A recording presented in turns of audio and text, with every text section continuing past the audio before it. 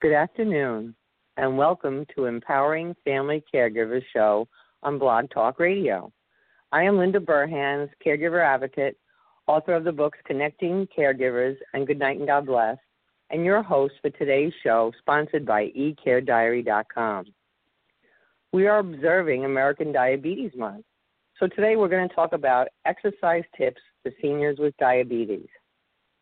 To help shed light on this, I am very pleased to introduce our distinguished guest, Dr. Sheri Colberg-Ochs, Professor Emerita of Exercise Science from Old Dominion University. She is an internationally recognized authority on diabetes and exercise. She has shaped diabetes physical activity guidelines for many professional organizations, including FACSM, American Diabetes Association, American Association of Diabetes Educators, also a fund researcher and author of 10 books, 21 book chapters, and 300 articles. She is the founder of Diabetes Motion and Diabetes Motion Academy. She was also the recipient of the 2016 ADA Outstanding Educator in Diabetes Award. Dr. Ochs, thank you so much for joining us. Thank you. I'm so pleased to be with you today. The more education we can get, the better. Oh, absolutely. I totally agree. So everybody who's listening, please stand up while we're talking. So you're going to get some physical activity today. Well, Dr. Ochs, if you only have had time to add one physical activity, what would that be? Honestly, I think what I would add in, especially for older individuals, is some type of resistance or weight training. And the main reason why that is so critical is that because as we all age, we are losing some of our muscle mass. It's just sort of an inevitable part of the passage of time. However, when we are inactive and we sit around most of our day and we don't do anything, we actually lose muscle mass at an even faster rate. And eventually, that, in many cases, is a contributing factor for people developing type 2 diabetes, because muscle is where we store extra carbohydrates that we eat. And if we lose our capacity to store those carbohydrates, then we don't have any other options than to have it raise our blood glucose or go into storage as fat. So it's really critical to start doing any type of movement that you can that adds resistance. So that can be at home using your own body weight as resistance. It can be doing chair push-ups, wall push-ups, different things that are really easy to do actually that don't require a lot of special equipment.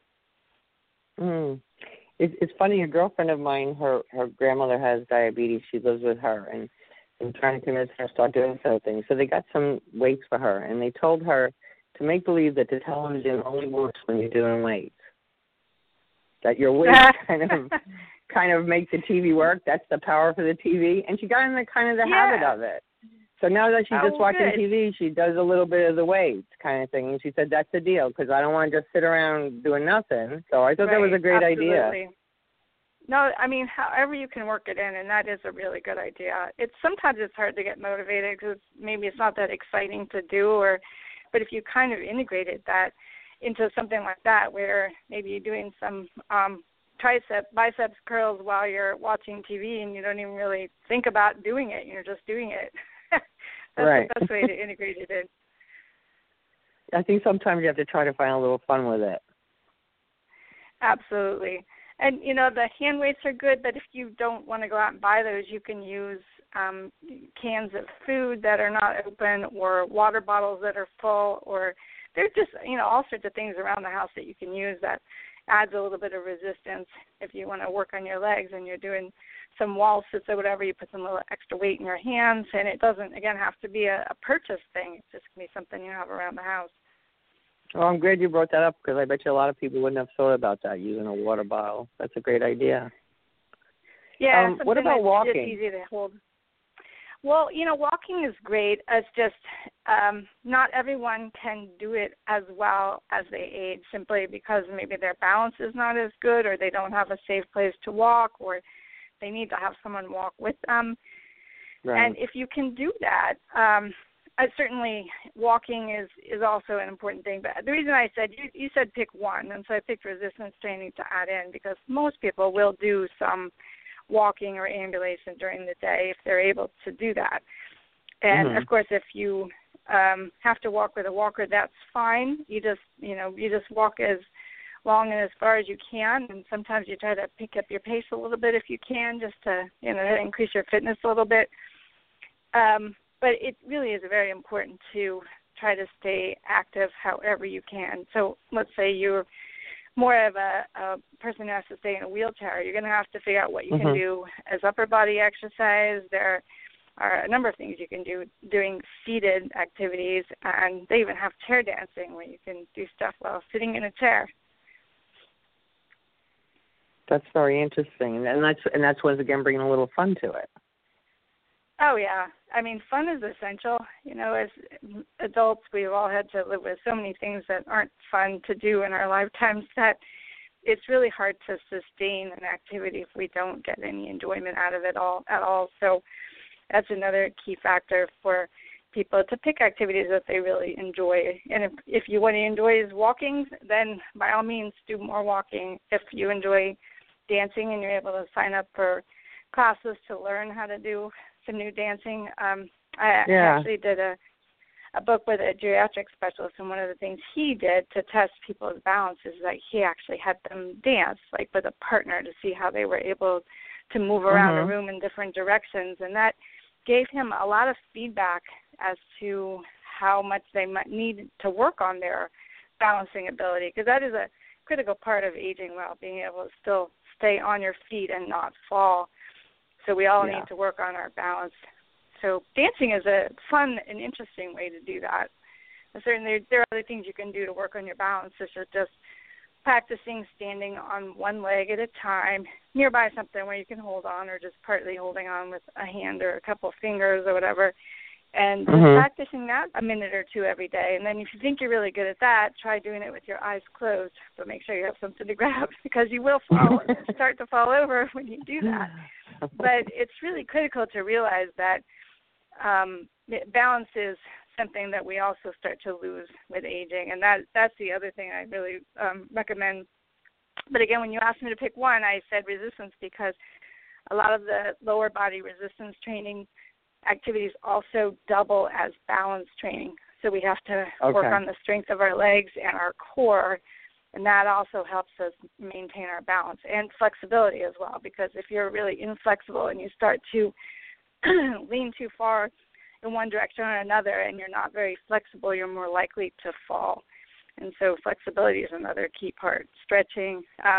Some of the activities that people are into now, like yoga and Tai Chi, all of those are really great because they work on strength and balance and flexibility all at the same time. So that's another thing to consider.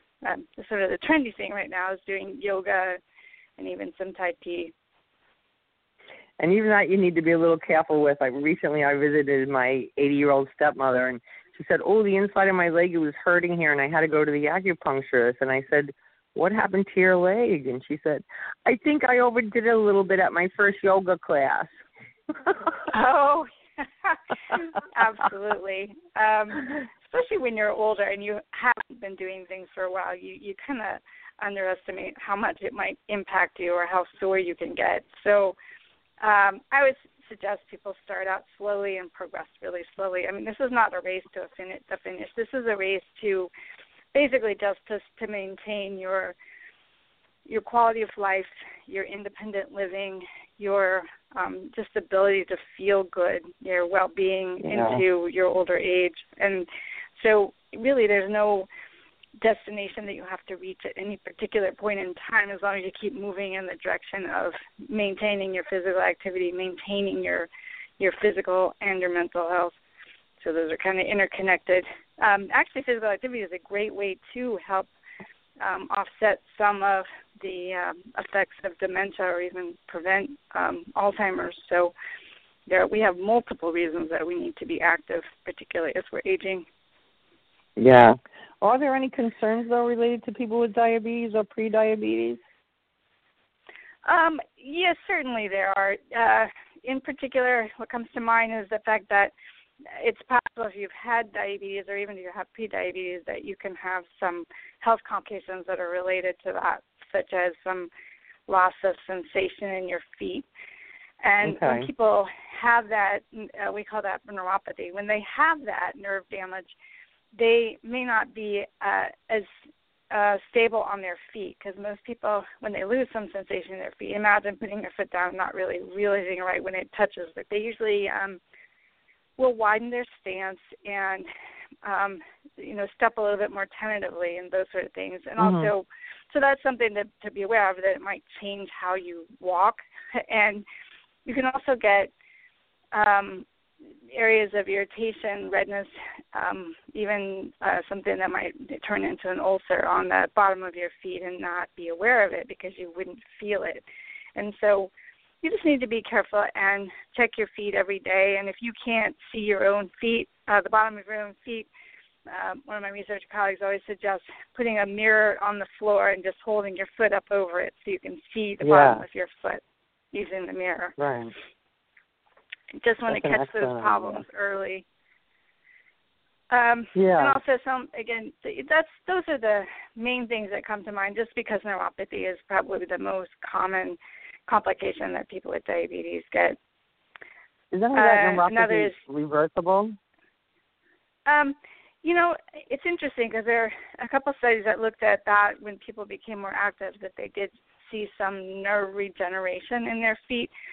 Now, whether it's completely reversible, I don't know, because if you haven't changed what caused it in the first place, which is usually elevated blood sugar levels, then it may not be possible to completely reverse. But oftentimes it also may be related to medications, because people with diabetes and prediabetes often take a drug called metformin, and that particular drug can cause a deficiency of vitamin B12.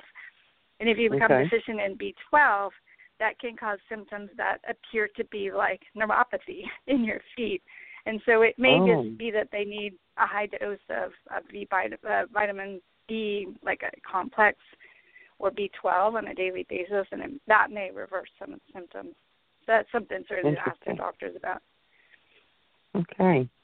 Oh, so what's the biggest barrier to being active that most people face? I think it's probably a couple of things. One is starting out too hard, doing anything, like some other feelings. You get sore, and then maybe the next time you don't want to do it. Right.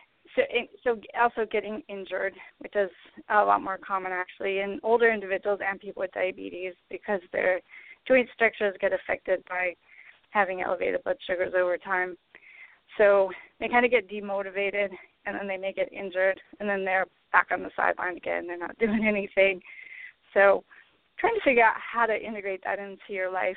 So if it means just playing with your weights while you're watching TV, great. Anything is better than nothing. And so figure out what's going to work for you. And, again, don't try to make yourself do something that you're going to absolutely hate, because you're not going to do it over time. Right. And then sometimes, too, you got to change it up a little bit. Absolutely. There's nothing wrong with variety as far as that goes. Usually cross-training makes you more fit overall, and it'll bring into play muscles and groups of muscles that you might not have been using or using in that particular way. So that's always a good thing. And as far as people like with diabetes, let's say they're going to do some training or they're going to do some walking, are they supposed to eat before that or eat after that, or is there anything they should look out with that? Most of the time, it's only really necessary to add food in if someone uses insulin, because insulin can cause blood glucose to drop too low while you're doing the activity, so you might need food for that. But if your goal is really like weight loss or weight maintenance with exercise, the last thing you want to have to do is eat every time you're going to exercise.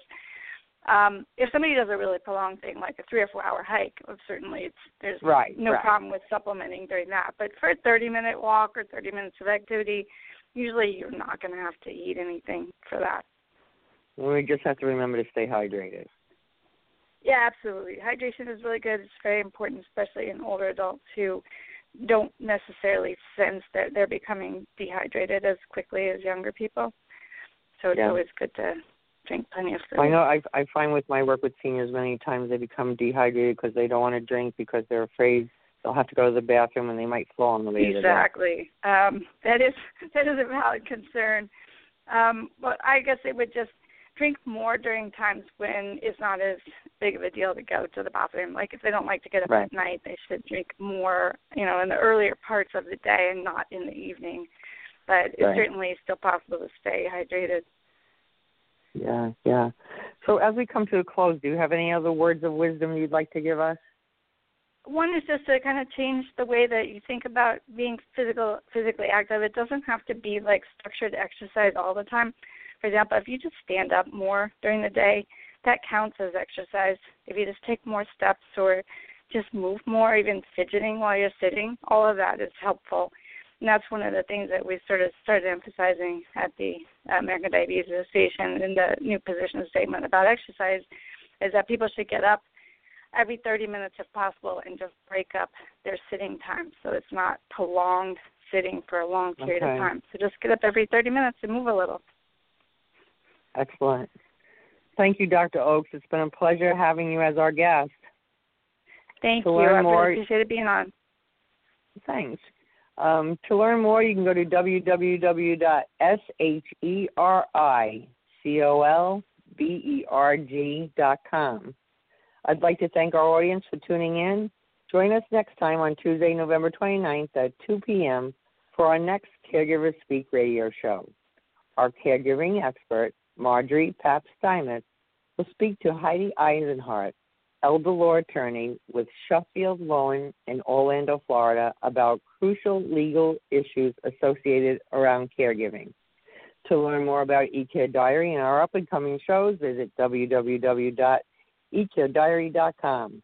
Registration is free and gives you immediate access to your personal care diary tool.